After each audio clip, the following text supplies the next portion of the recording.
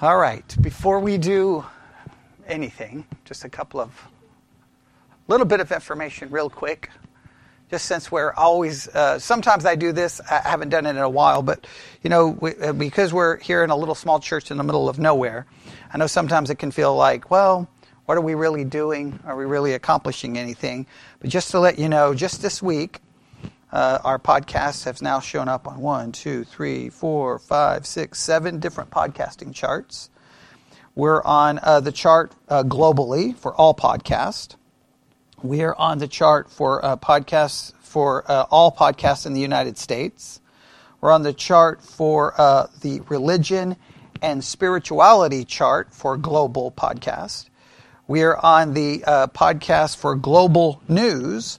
We're on the podcast chart for USA religion and spirituality. We're on the podcast chart for USA news chart. And we're on the chart for podcast in Canada, all podcasts. And as of this morning, we now rank above 3,029,728 podcasts globally. So we're now in the top 10% of all podcasts in the world. So I know we feel like we're doing nothing, but we always are accomplishing something there. Yeah, do I wish it would translate here? But but you can't, Yeah. Put it this way, people in Texas don't like me. That's all I know, okay? Other states, they love me, okay? So maybe I just ended up in the wrong place. I don't know, but you know what? I don't think I ended up in the wrong place, because if I was in any other church, I wouldn't be able to do the way we do things here. And the way we do things here is a lot of the reason people listen to us online, because we're not because other churches, I wouldn't be able to do the things we do. I would be gone. I mean, I wouldn't survive 15 minutes. You can't challenge, question, and struggle and deal with the things that we deal with. So I'm glad that so in a roundabout way, it works out great, right? I may be in a small place here, but I get the freedom to deal with the things that we deal with, which then other people get to benefit from. So I'm grateful for it in that way, because I'm telling you, any other church, I would be finished. All right, so just so that you know, that's what's happening there with the podcast. It's always good, but now let's get to work. Everybody ready? All right. For the Bible study exercise for the podcast, we're in the middle of a 7-week study on the subject of discernment, which we have talked about here at church. We've been working on this subject of discernment, and today we're going to see where we take this, but there's a lot of things I want us to consider. So I want you to write down the following words, all right? And if you listened to the broadcast last night, I gave these words, but I want you to have them down, all right? So I want you to write down the word discernment. Discernment.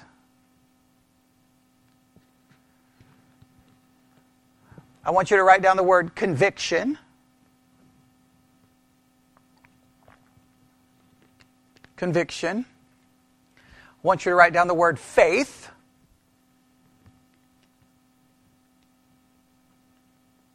And then write down the word character. Discernment, conviction, faith, character. All right, now, the curriculum for the Bible study exercise for this 7 weeks has a specific agenda in mind. And this specific agenda is a perfect opportunity for us to divide Christianity really into 2 very different camps. Over in the one camp is very few people. All right? It's in the minority of the minority of the minority. The other camp is the way most Christians think and how most Christians operate. And so it's a stark contrast. I want you to help understand this contrast, all right? So let's do this. As a Christian, even as a non-Christian, but we'll focus as Christians. As Christians, you have to make decisions, do you not? About what to do, like what house to buy, what job to get, who to marry, who to date, who to break up with, right? What this, that. I mean, there's a million decisions. Everyone has those decisions, right? Okay? For the Christian to make those decisions and to be able to make judgments about what is right and what is wrong, what I should do, what I shouldn't do, that ability to make this discernment, this ability to see, we refer to as discernment. Discernment. Now, in the life of many Christians, this process of discernment is a very subjective, mystical, kind of supernatural feeling kind of thing that you try to do, right?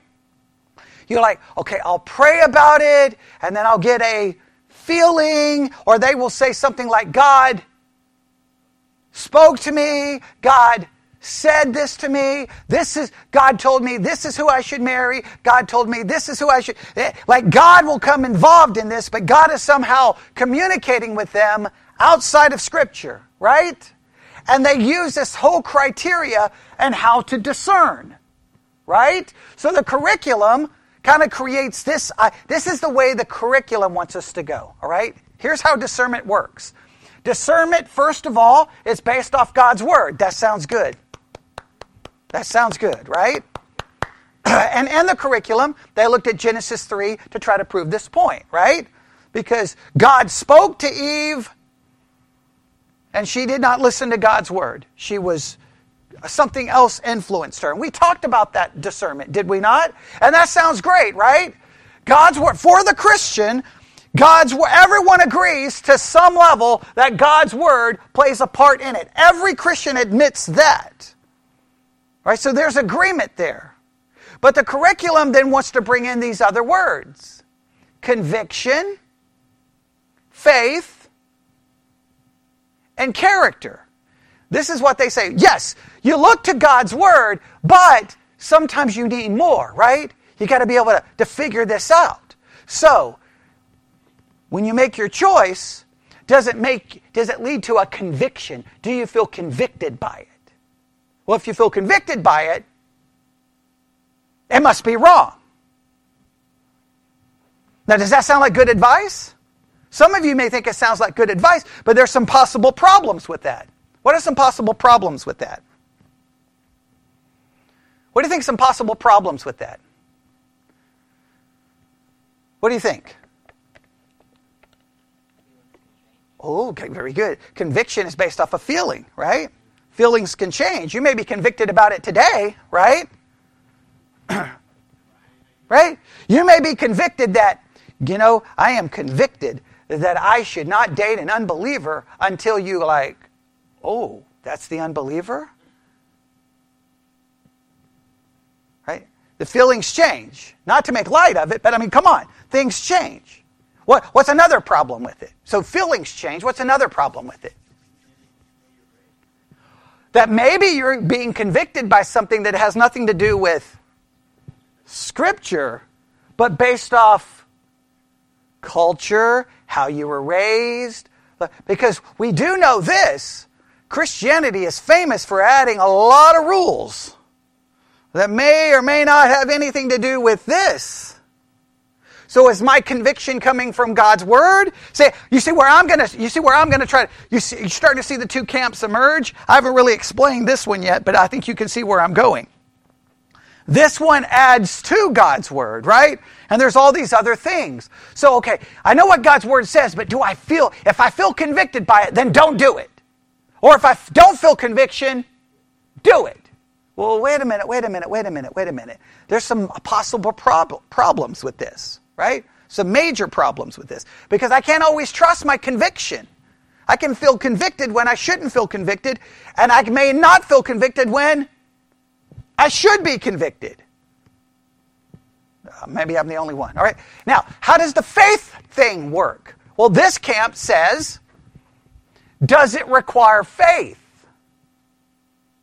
Now, how does this work? This is like, I got two decisions to make. The one that requires the most faith, the one that requires me to trust God the most, has to be the right decision. Well, wait a minute. That sounds ultra spiritual. But wait a minute. There's some major issues here, right? I'll give you an example, and I talked about this on the podcast. When I was in Nebraska, my first Bible Institute, right?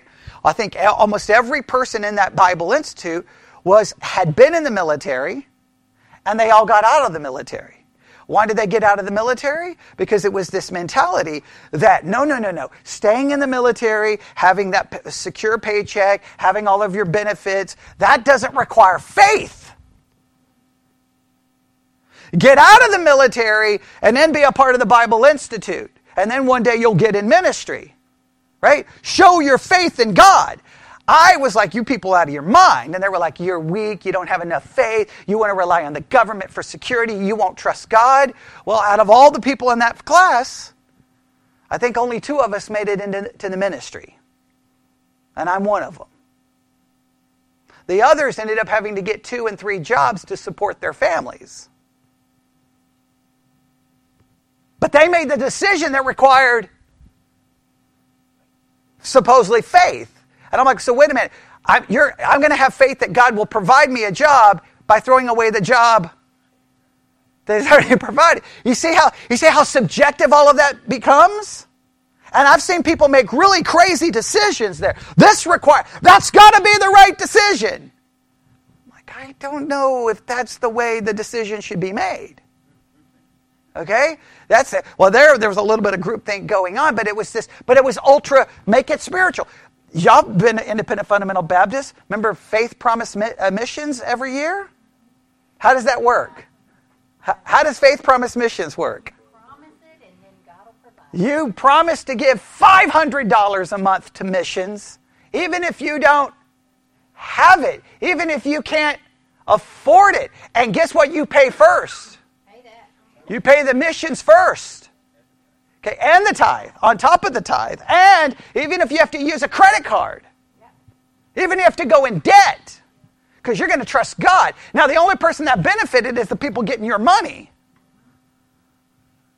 And they would always say, pray about it. But just make sure you pick a number that's going to require faith. Oh, man, I've seen that manipulation over and over. That's some messed up stuff going down right there. That is some messed up. And I watched some people utterly hurt themselves financially because of that. Hurt their family. And they usually would bring someone in to preach it, and then that person split town. The pastor wouldn't preach it because then everybody'd get mad at him. Right? But have some other person, and then that's some messed up stuff. You've experienced it. I've experienced it. If you haven't experienced it, thank goodness you haven't. Because there's a lot of guilt getting heaped upon you. You've got to participate. But it requires faith. And then the other one is character. And what they mean by that, does it agree with God's character? Again, all of these there's an essence of spirituality to it, right? Mary's trying to make a decision. It's like, hey Mary, what does God's word say? Hey, where's your conviction lie? Hey, which requires more faith? Hey, does it agree with God's character?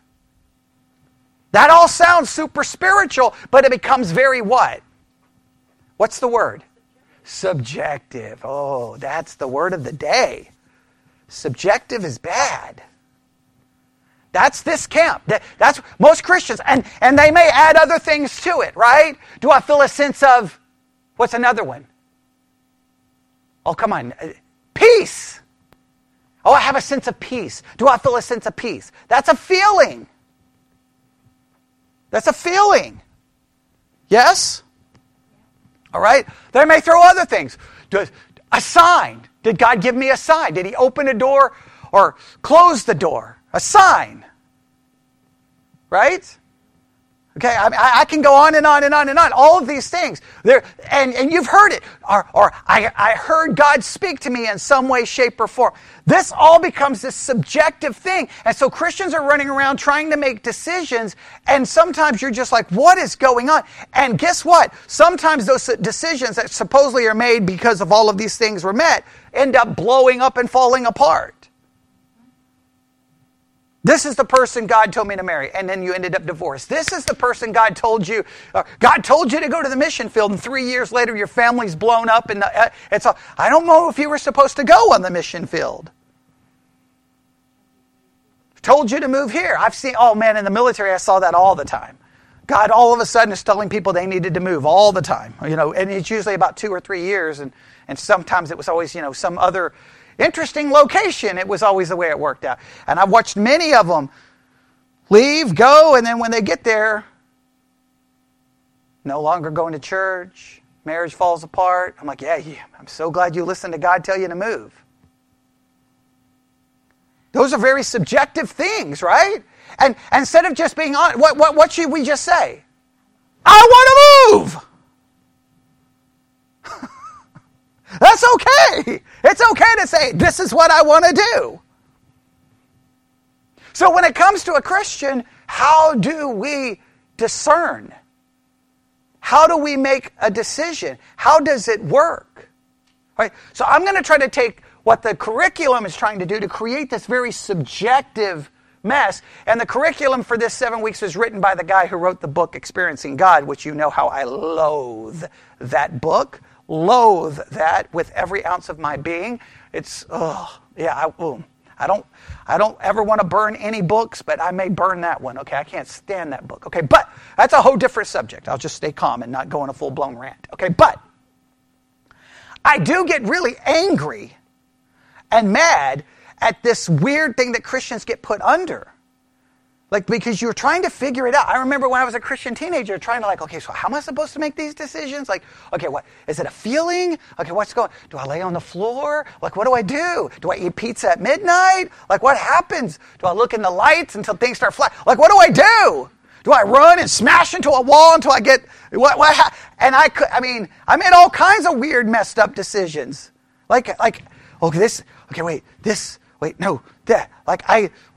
I don't know what I'm supposed to do.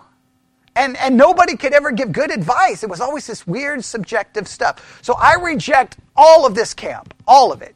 Outright, crazy, cuckoo for Cocoa Puffs, broken, messed up, no. My view is much more simple, but a lot of people don't like it. All right, here's how it works. I'm going to try to take you through a kind of a flow chart. You ready? All right, it starts with God's Word.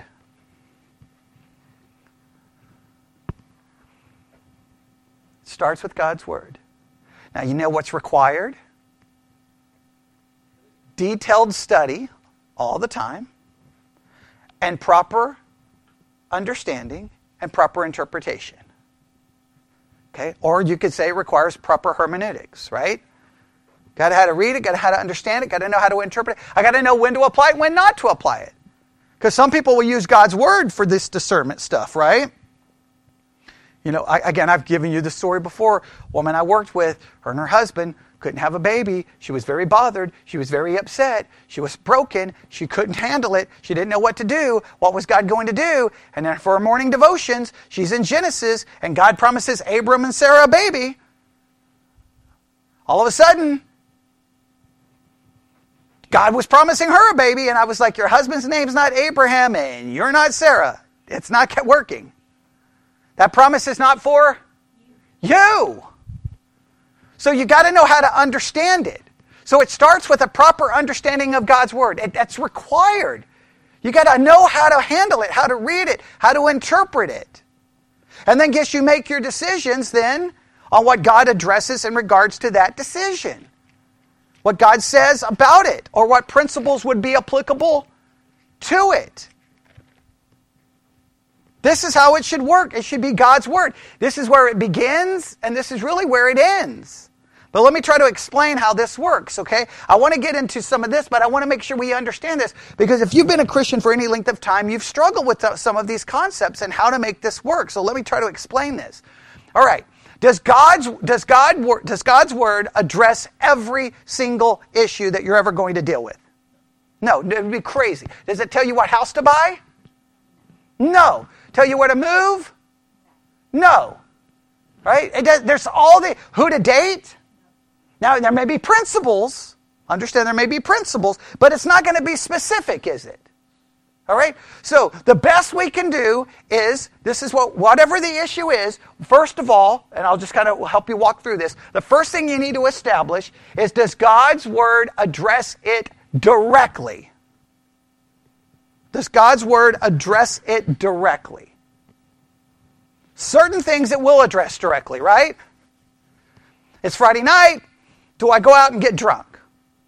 Does God's Word address that directly? Yes, because the Bible condemns drunkenness, right? So that takes care of that problem, right?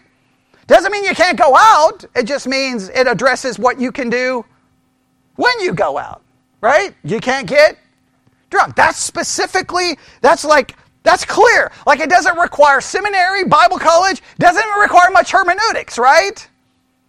Do not get drunk. Drunkenness is a sin, yes?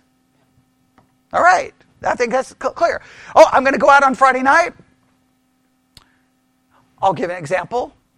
All right, so I'm with my mom, okay, when she was alive. I mean, very young. We're on South First, Abilene, Texas, right? And you know the big Ford dealership there at the end of South First?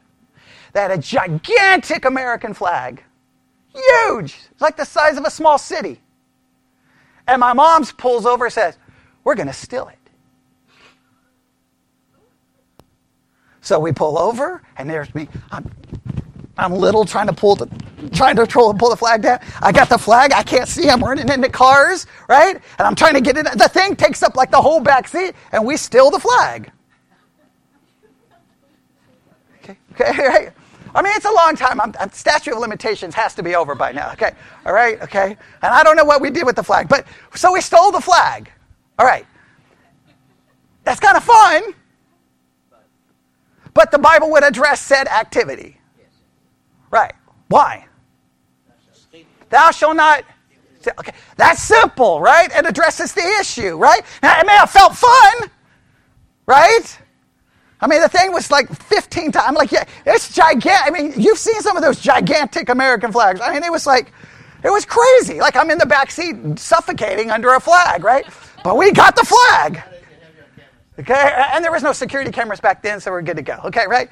And my name is Stephen Dantzler, for anyone listening online. Okay, all right? I live near, I can give you the address and everything. Find K-Texas News, okay?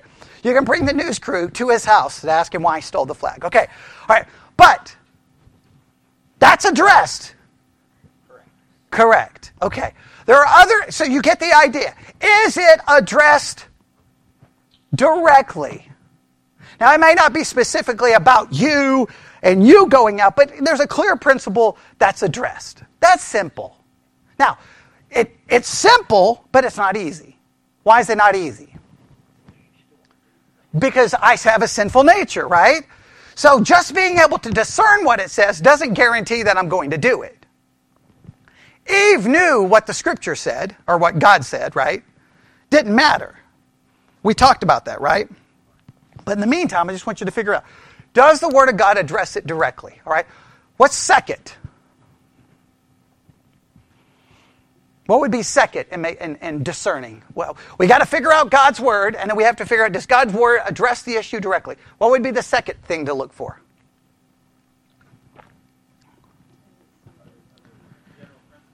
Okay, is there a principle that applies to the situation? Is there a principle that would apply to the situation? Now, that's not always easy, right? Is that always easy? Typically, you're going to look for something that's addressed directly, but at least a general principle that's involved. Yes?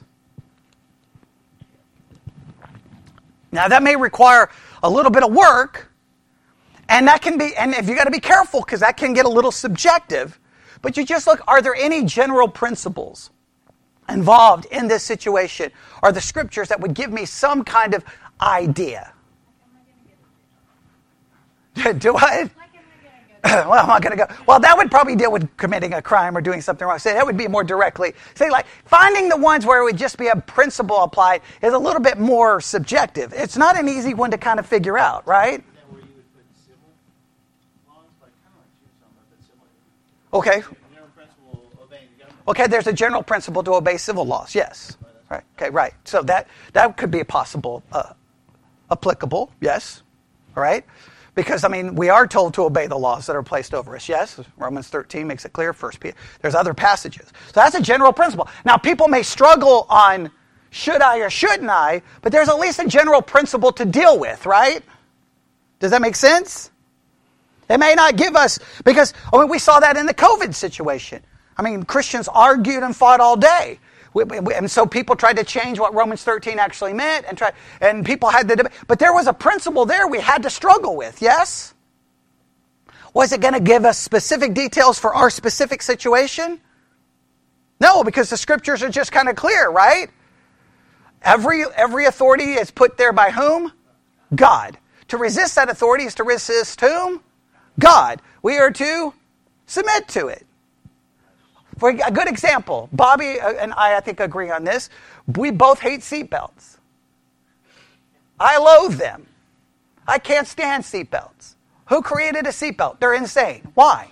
Okay? Don't like seatbelts. I have my own personal reasons for it, because it was on this highway coming from the direction from Winters to Jim Ned one morning trying to get to school.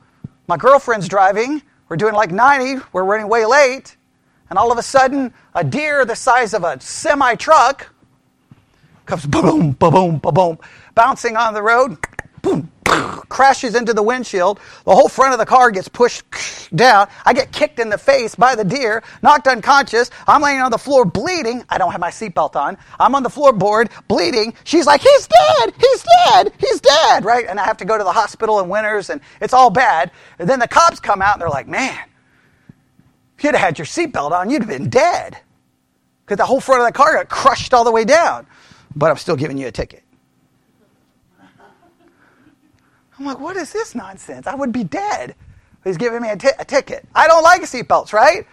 I don't like them because it's like I pay for the car, I pay for the insurance, and someone, because I've got to have a seatbelt on when someone rides by on a motorcycle, and I always yell at them, put on your seatbelt! And look, why can't you ride a motorcycle, but I have to have a seatbelt on? Now, I think kids should have to wear them because they can't make the decision, right, for themselves. But, if I go through the windshield and die, that's on whom?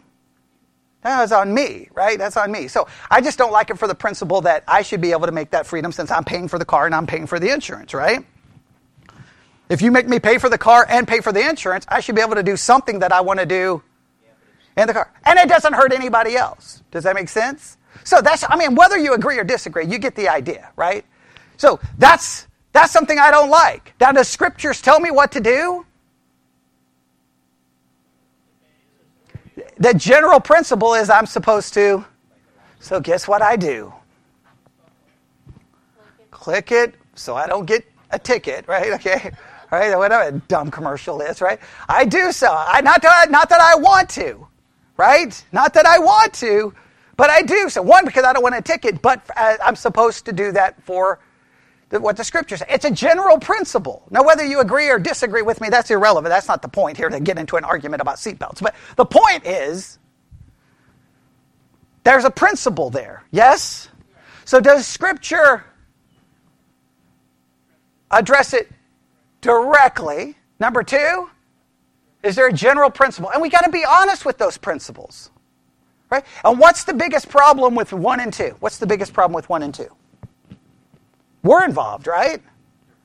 So what do we have a tendency to try to do? If we don't like it, change it. That's hard. And justify, right? It's hard to do. Because what 3 things motivates us? Go to Genesis 3 really quick. We talked about this. There are 3 things that fight against these 2 principles. Genesis chapter 3. Eve's having the discussion with the serpent / Satan. They go back and forth. Finally, she looks at the tree that she's not supposed to have. And look at verse 6. And the woman saw that the tree was good for food, and that it was pleasant to the eyes, and a tree to be desired to make one wise. She took of the fruit thereof, did eat, gave also unto her husband. Why couldn't she just left him alone? And with her, and he did eat. 3 things that get in the way of this is We are motivated by what we see, by what we feel, and by our pride, our self. What we see, what we feel, and our pride. Because we want what we want, right? Yes? I mean, get into any argument about should you or shouldn't you do this, someone's going to possibly, they may not say it the exact way, but they're going to talk about, well, how they perceive it, right? They're going to talk about how they perceive the situation. They're going to talk about how they feel, and then in the middle of all of that, it's going to be about what? Them. It's going to be about them. That gets in the way of our discernment. Our discernment is always challenged by these three things: what I see, what I feel, and my own self-interest, my own pride. But we have to set that aside to go, does God's word address it directly? Does God's word provide a principle that could relate to it? And that you have to at least decide that. Now, guess what you may end up figuring out? I can't do what I want to do. Or you may decide, I'm going to do it. What I would prefer is, I wish discernment would lead to right action, but it doesn't. The best we can do is just be honest. Like, just don't make any excuse. I'm doing this, and whether it's right or wrong, I'm doing it. And I'm just going to acknowledge it. People say, well, that's horrible. It's better than pretending. Right? All right? So, we've got God's word. Does it address it? Is there a principle that applies to it? What would be third in for a Christian trying to discern? What do you think's third?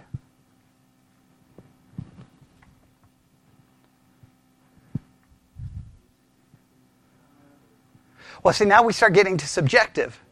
All right? I think at this point, we've got all, after that, then guess what? The rest of our decisions are based off of. It's based off just basic things like, what's logical, what makes the most sense, what's the most feasible, like just all the other factors come into play. And you can't pretend that those other factors don't come into play. Right? You can't say all these factors don't come into play. Right? Put it this way. The Bible doesn't tell you who to marry. Now, I know Christians have this mindset that God has one person there waiting for you, and you just got to find the right person, and this becomes all kind of a subjective thing. What does the Bible give you? Gives you basically a general principle. It kind of addresses it directly a little bit. And what's what's the rule? Do not marry an unbeliever. Now, depending, we could get into a whole argument about divorce and remarriage. Some would say, if you can't get remarried, if divorced, so we could have that whole issue. So there would be other issues we'd have to talk about. But the bottom line is, the most clear one, where there's no dispute, do not be unequally yoked with an unbeliever. Outside of that, does it get any more specific? So what are you going to be basing the rest of your decisions on? Okay. Common, like, attraction, they're going to be those basic issues, yes? Right? When it comes to moving, does God's word address this in any specific way? There may be some general principles, right? Obviously, you don't want to make a decision that would be negative to you spiritually, right? I mean, that's a general principle, right? But see, praying about your motives becomes what? Subjective. Right. I mean, I think you need to address, I need you to look at your motives. Like, why do I want to do this? Like, why do I want to do this? And what are the possible negative consequences of doing it? But I'm thinking, at this point, you're going to rely on just all of this other stuff. You're going to rely on all of this other stuff. And people act like, well, that's not very spiritual. But it's just the reality. Right? Which car to buy? Now, some people will say, I prayed about it and got peace over the green. Well, what are you talking about, okay? You're out of your mind. It doesn't work that way. So what should be your considerations on what car to buy? Well, can you afford it would be a good place to start. You can tell the teenager, does it run good? No, I don't care about the price, okay? Or Kate would be, what color is it? Okay, right? Okay, but you get the idea. Can I afford it? That's a good place to start, right? Okay.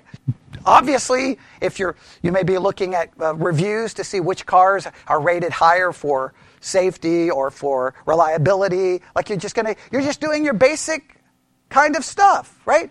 That's the way it works. And people try to act like Christians. We don't operate in that world. We walk around in the supernatural. You walk around in Cuckoo for Cocoa Puffs, I don't know what you're doing. That's just crazy talk. This is just the way you try to figure it out. We figure out, does God's Word address it directly? Or there's a principle? And there can be principles in all of these. Please understand, there can be principles. You just got to make sure you're not making a principle where there isn't one. Right? Because remember, that's the whole Pharisees and the Sadducees, adding to God's Word, right? Remember they added all those rules to the Ten Commandments? Were their motivations right? I think their motivations were good. What were they trying to protect? They were trying to protect people from breaking the law. But they made 900 rules that made you guilty of something that wasn't anything to do with the law. You can't do that. And then the rest, we're just making, what do we call this third one? Just using basic common sense decision-making techniques, right? That sounds horrible to say that in the church, but it requires that. I mean, you think all of the things through and making good decisions. Right? You may give it some time. You think about this. You think about that. Is the information you're relying on, is it accurate? Is it truthful? I mean, just basic things. You don't be relying on crazy conspiracy theories. Factual information to the best of your ability to make the best decision you can, with a willingness to admit that you are possibly wrong and change course if need be. It's sad that you have to say that in church, but that's the way it works. Is it addressed directly? Is there a principle? And then the rest, you just make good decision-making techniques that sometimes I feel like people aren't really trained in how to make good decision-making techniques. Maybe sometimes I think Christianity messes up our ability to make good decisions. Now, we do know what's always a major issue as far as the spirituality of our decision-making process. We have to acknowledge it, is our sin nature is a constant struggle.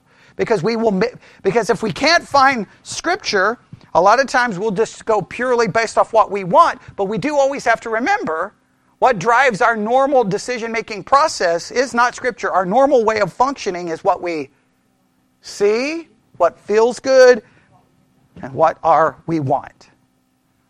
That's our operating system. So we always have to be at least aware of that, yes? We have to be aware that there's this sinful nature working in me and making my decisions. Sometimes it's not the best, is it?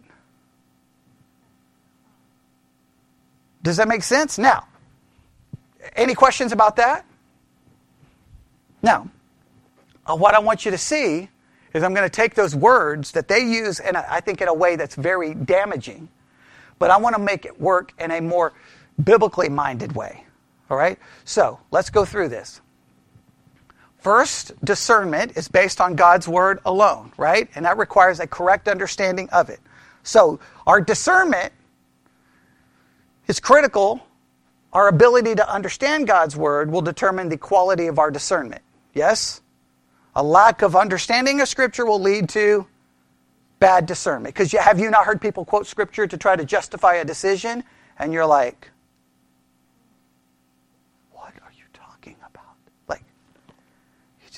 give me your Bible. You just don't ever touch it again, and just become an atheist because I don't know what you're doing. Because bad things happen. People have used the Bible to justify murder, slavery, rape, some horrible things. All right? So your discernment is based off the quality and how you handle it. Now, people's misuse of it doesn't mean this is bad. It means our misuse of it. We just got to make sure we don't misuse it. All right? So we got to get this down. All right? Now, how does conviction connect to discernment? Well, there's when you look up the word conviction, there's two definitions. One is being convicted. In other words, you have a firmly held belief or opinion. You are convicted that this is right, that something is true. And the other is being convicted about something being wrong. There's two ways of looking at conviction. Does that make sense? All right, so this is how it works. When we discern what God's Word says, when we discern what it says by properly understanding it, one, there should be a conviction because we know we fall short of it in some way, shape, or form. Agreed? It should lead to conviction. The study of God's Word should always be convicted because we are looking at things that are not our ways, but His ways, not my thoughts, but His thoughts, His righteousness, not my righteousness, right? Because I don't know about you, over and over and over when I study the Bible, I find that it goes against what I want. I don't always like that. But I'm convicted by the fact that I'm in conflict with it. I'm in conflict with it all the time. I don't understand it. Right? Does that make sense? Right? But I am also convicted, because I believe it's the Word of God, that this is the right thing to do. This is truth. So discernment leads to a conviction that I don't follow it, and a conviction and a firmly held belief that it is true. So discernment, what flows from it? Conviction. Now, where does faith come into play? All right, this is where we're going to end with. And this, we're not going to be able to get to character, but I'll be talking about it this week because we're in Exodus 34 this week for the Bible study exercise. But faith, oh boy. And I'll be talking about this one as well because I still got to work through the curriculum on it because they do weird things with it. All right, now this is going to make a lot of people mad, but that's okay. All right. Back when Bart Ehrman debated, I think it's Dr. Wallace at Dallas Theological Seminary many years ago, and we took the teenagers to the debate. All right? Because that's what our church does. We don't take teenagers to do anything fun. We take them to a scholarly debate among Bart Ehrman and Dr. Wallace over basically the Word of God being inspired. Now, I know Bart Ehrman very well. He's a skeptic. He doesn't, he rejects Christianity, but he's very knowledgeable. And I told everyone, Bart Ehrman's going to win the debate. Bart Ehrman's going to win the debate. There's just no way, no how. It's ridiculous, right? One, because I just know debate and I know how it works. Because here's what Christians try to say. It's like, I'm going to debate this atheist, I'm going to debate this agnostic, and I'm going to prove in my thesis for the debate that the Bible is the inspired, inerrant, perfect Word of God. Well, guess what all Bart Ehrman has to do? He just brings up the fact that there are more textual variants in the manuscripts than there are words in the Bible. He can point out the different textual variants, which changes the entire meaning of the text in some cases. He can show you that in most manuscripts, the woman caught in adultery doesn't even appear. And so some believe the story shouldn't even be in there. There are other arguments about in 1 John where there's three that bear witness. There's all these issues, and everyone knows that these textual variants, anyone who knows the Bible knows how it works, right? Even the formation of the canon is even kind of questionable, right? Who formed the canon? Man. So if they formed the canon, why can't I form a new one? That causes problems, right? It causes problems. So we can go on and on and on. Because the Bible didn't fall from heaven bound in leather with a table of contents. There were letters circulating all over the place. The Shepherd of Hermas, most people believed it belonged in the canon. The Didache, some people believe it belonged in the canon. Others believe Revelation and James should be thrown out. There was all kinds of debates.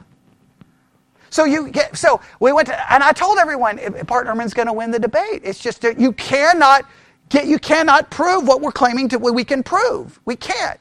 Now, people get nervous when I say that. Let me explain. As Christians, utilizing manuscript evidence, archaeological evidence, historical evidence, we believe we can prove that the Bible is a historical document that is extremely reliable, that has more manuscript evidence than pretty much any other work of antiquity. That sounds good. But how far does that get us? Where does that get us? Not all the way to proving that it's inspired and God-breathed, does it? It proved that it's a historically reliable document with a lot of manuscript evidence that puts it in a class different than other works. So then how do we get from there to believing that it's the inspired, inerrant Word of God? Faith. An element of faith has to come in. Look at Hebrews 11. Everybody knows Hebrews 11:1. Hebrews 11:1. That's what the curriculum used for this week. What does Hebrews 11:1 says? Faith, substance of the things hoped for, and the evidence of things not seen. In other words, faith grabs on to what we can't see, to what we cannot necessarily 100% prove. So discernment, we see what it says, right? Does the Bible say that it's inspired? Yes. Does that Greek word mean God-breathed? Yes. Right? Agreed? That the Word of God is perfect, purified, that it's trustworthy. Yeah, that's what it says. I discern what it says. I am convicted that it is true, and I'm convicted that, oh, well, it's God's Word, and look at how I treat it.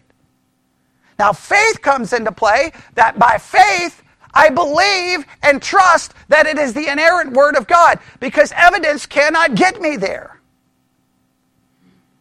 Does that make sense? My discernment leads to conviction, and conviction ultimately requires faith, because that conviction can only get me so far. Genesis 1:1, in the beginning God created the heavens and the earth. Now I can look at different scientific arguments that may call into question the evolutionary theory. Yes? I may be able to challenge some of that. I may be able to challenge it from a philosophical, logical argument, right? Because either in the beginning you have matter, or in the beginning you have God. In the beginning you have matter, and on one Tuesday at 3 o'clock it blew up, and now there's people. I have a hard time with that. Or in the beginning there's a God who spoke everything into existence. Now other people have a problem with that. Now because of my discernment, I discern from God's Word that there is a Creator, that He created, and I'm convicted that it's true. Faith can only get me where? Evidence can only get me where? It can only get me so far. And I can call into question what? The other, but it doesn't get me all the way to there is a Creator and He is identified in the Bible and He's the right. It requires faith. There's a level of faith. Christians don't like that, but it's just, we want to believe that we just have the evidence and we can just prove everyone wrong. We can have evidence that gets us so far. There's an element of faith. In fact, look at Hebrews 11, I think it's verse 2. Does it not talk about creation? I think it's verse 2. Verse 3, what does it say? Yeah, by faith we understand that the world was created by God's command. There's no way scientifically to prove that God spoke it into existence. There's no way. And we think, well, I can come up with some evidences that call into question evolution. That doesn't prove God spoke it into existence. You're just arguing that there are certain things that call into question the evolutionary view. That's not positive evidence. Does that make sense? Requires faith. Requires faith. So discernment leads to conviction, and conviction must be followed by faith to hold that it's true. I'll give you one more example about faith. And this one makes everyone uncomfortable, but that's okay. All right. What do I always say is the most troubling verse in the entire Bible? Genesis 1:1. Why is it the most troubling verse in the entire Bible to me? Because why would an all-powerful, all-knowing, sovereign God create a world where there's pain, suffering, death, rape, molestation, abuse, and all the other horrible things that happen? I struggle with that. Discernment tells me God did create it, and that's who God is. I'm convicted that that's true. By faith, I accept that that's the fact. Do I like it? Do not. I do not like it. And that dislike leads me to lots of problems, lots of struggles. And whenever I mention these, people get mad at me, but that's okay. Let me explain. All right. horrible tragedy takes place. Now, the Bible, by discernment, tells me to pray without ceasing. That when you pray, not if you pray. So the Bible seems to imply that I should pray. Right? Now, I'm just going to be honest with you, okay? Are you ready? I'm going to say this in church. I have a hard time. You know why I have a hard time? Hey, Pastor, this horrible tragedy, I need you to pray. Okay. So let me get this right. You want me to pray to the God who allowed it, who didn't stop it, to do what now?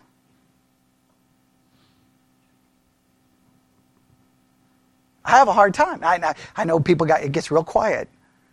But I'm just being honest. If I use my brain, does that make any sense? Right? Like, if I found Sarah in the back in the library, she's got one of the teenagers, she's over there just beating them down. I'm like, oh, this is a horrible situation. What should we do? And they're like, well, pray to Sarah that she's the one doing it. Right? Hopefully y'all would be like, get someone else. Don't talk to her. Right? Go do something. That's hard to wrap your mind around, right? I know it makes us all uncomfortable. I know we get nervous. But look, I've had to process this my whole Christian life, right? Right? I mean, this was hard for me, right? Standing at my mother's grave, Buffalo Gap Cemetery. Everybody's walking up going, all things work together for good. God loves you and everything's going to be great. And you just pray about this. You want me to pray about what? You want me to pray to the God who let my mom die? That's what you want me to do? How about you get out of my face? That's pretty much was my attitude. Why all Christians stop talking to me? Because all of you are garbage. That's pretty much was my attitude. Now, I'm not saying that ended up in a good way, because then I tried to kill myself in 8 weeks in a psychiatric hospital. So I didn't say that my solution was much better, but I didn't have a lot of good answers. That's hard to process, isn't it? I just read an article, and there was some pastor. Someone came into the church with a hammer and attacked the pastor with a hammer, right? And so the person writing the thing was, he was trying to process all the Christians' response, right? Like, pray for the pastor. And the guy writing the article was like, you're going to pray to the God who let him get hit in the head with a hammer? Where is the God you're praying for? He let it happen! And when I read the article, I'm like, dude, I understand where you're coming from. That's hard. Because discernment tells me what? What does discernment tells me? There is a God. He's all omni and knows the beginning, omniscient from the end. He knows all things. Okay? I then can see what happened. I know from discernment that the Bible seems to say praying is an acceptable thing to do and it's a good thing to do and we're supposed to do it, right? Right? All right, well, how do I reconcile that? Can I reconcile that? Now, you can try to give me every Christian answer that you've ever learned or try to give it. I don't understand the book of Job. That book makes absolutely no sense to me. Does the book of Job bother anybody else? Job was just minding his own business, right? He's just chilling out, hanging out with his family. He's got money. He's got cattle. Everything's good. Everything's wonderful. I know what's happening behind the scenes. Satan comes walking in, and God's like, I just heard a sermon last night that said, Satan brought up Job. Look, what? Do you not know how to read? Who brought up Job? God. Hey, have you considered my servant? Now, why would God bring it up? Did he know what was going to happen? Oh, yeah, he knew what was going to happen. And then what did he do? He said, sure. Now everybody's like, well, he did it for Job's good. Yeah, not so much good for his kids. or servants or everyone else who died. Like everybody's like, he did, all things work together for good, not for the dead kids. And I don't know how good it is for you. I don't know. If I lose my kids, but I guess later on I get some new kids, well, the new kids have to be better than the old kids, so I'm glad all that. I don't think it really works out that way, does it? Everyone so messes that story up. That story is horrible to understand. So what's our takeaway from it? What's our takeaway from it? There you go. Right. That there's a God.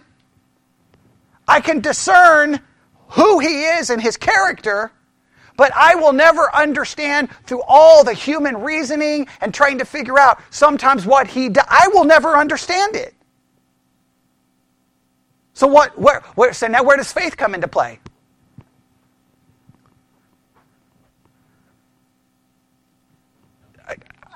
I just have to be, I've got to accept something by faith that I don't understand. Because faith is grasping onto what I don't understand, what I don't see. Faith is belief. I don't understand a lot of this. I can discern, and when I say I don't understand it, I can discern what it says. I can be convicted by it. But it requires faith in order to do what? To embrace it or to grab onto it. And that's not easy. Right? It's like, I think it was in the movie Rudy. But the Catholic priest says, there's only two things I know for sure. There is a God, and I'm not him. Because if you know the story, Rudy was trying to get to play for Notre Dame, and everything in life says he shouldn't even be on a football field, right? He was like 5 foot, 50 pounds, like he should never play. And he kept trying and trying and trying and trying and trying. He had to do everything. He had to go to other schools, try to get that, because he couldn't get the grades to get into Notre Dame. And then even if he got into Notre Dame, then he ended up on the practice field. He's getting destroyed but he's like, he's never going to play. Finally, his career's about up, and basically it was the other players were like, let Rudy play. Let him play, or we're going to all sit out. And he gets to play like 1 or 2 plays, and they make a whole movie about it. It's an amazing story. I don't know why you would go through all of that to play 1 or 2 plays, but okay. But the point is he kept praying for God to do something, and he couldn't understand it, so that's why the priest was like, look, I don't have any answers for you. There's a God. I'm not him. We can discern. Amen? When we're making our decisions, we look at what God directly says, and we look at the principles. From this, we get a conviction that it is true. But it only gets us where? So far. And then we have to believe by faith. I'm not saying that faith is completely blind, because I do believe it's based off lots of evidence. Yes? Like I can have evidence to say that the tomb was empty. Everyone seems to agree that the tomb was empty. Even the enemies agreed the tomb was empty. Right? I can try to argue that something happened because those people who were scared were now preaching in Jerusalem. But what can I not dogmatically 100% prove? That Jesus rose from the dead and ascended to the right hand of the Father. I have to believe that by faith. Evidence gets me the tomb was empty. Everyone changed dramatically. They confessed that it was empty. I can discern that from what? The text. Faith has to say, he rose the third day, ascended to the right hand of the Father, and from there he will come to judge living and the dead. I can't see him. Faith is the assurance of what I cannot see. Faith is the assurance that God is doing something, though I don't understand it. So discernment cannot be this wishy-washy, mystical thing. People make horrible decisions that way. We have God's Word. We have to understand it. That requires our work. When we look at situations, does it address it? Is there a principle? I am convicted by that I don't live up to it, and that it's true. And then that gets me up to a point that at some point I have to embrace what God's Word says by faith. Because reason can only get you so far. And you say, well, why does God make it about faith? I wish it was. I don't know. Ask God why. I wish there wasn't a faith element. Job had to have faith, did he not? He didn't understand a clue what was going on. He didn't understand. And did he ever get any answers? That's my favorite part of Job. He just gets questions, no answers. We don't like that. A lot of times when I pose questions, you guys want to give answers. Sometimes I'm asking the question to try to demonstrate to you there isn't a good answer, but you want the answer, right? And then y'all say, I always leave there with more questions than answers. Take your complaint up with Job. Right? He didn't get any. Isn't that messed up? We get to read. We know what's going on. We're like, he's just like, I don't know what happened. I wanted to die, and then I ask God a couple of questions, and then I get hit with a... And then I'm like, okay, I'm just going to shut up. The end. He's like, can you imagine Job years later? Like, I don't know what happened. It was just bad. Everything, people started dying, things started burning up, and I tried to ask God, and I still don't have the answers to the question. I still don't know what happened. Now, maybe once he died and entered into God's presence, maybe then it made sense. The rest of the time, how do you have to understand it? Faith. And does faith always make it easy? Does not. There's a million things in my life that I still don't understand. And I'll never understand it. Now, if I abandon faith, what am I left with? I'm still left with, please understand, if you abandon faith, you're still left with a million questions, right? I mean, like, so wait, everything just blew up and I'm here and there's no purpose, there's no meaning in life? Why do I even exist? Like, there's question after question after question after question. I don't even have all the answers to those questions. Like, no matter which system you go in, at least I don't have the answers, but I know the ultimate cause.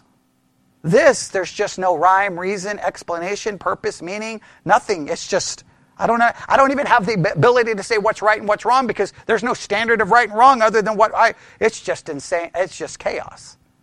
So both systems leave you messed up. But please don't fall into the Christian world of all this subjective feeling, trying to figure out what God's telling you to do. Open up your Bible. Does it directly address it? Is there a principle? Be convicted by that, and then believe by faith. And then use common sense to make the rest of your decisions. There you go. Let's pray. Lord God, we come before you this afternoon. This has been a very important subject, at least to me, because of the struggles I've had in my own life trying to make decisions and making them based off really flawed understanding. And Lord, I have struggled in my own life with understanding and believing what you're doing and why you're doing it. But that's the life that we are called to. Help us embrace the mystery and the faith that's required for us to make it through this life. And we ask this in Jesus' name. And God's people said...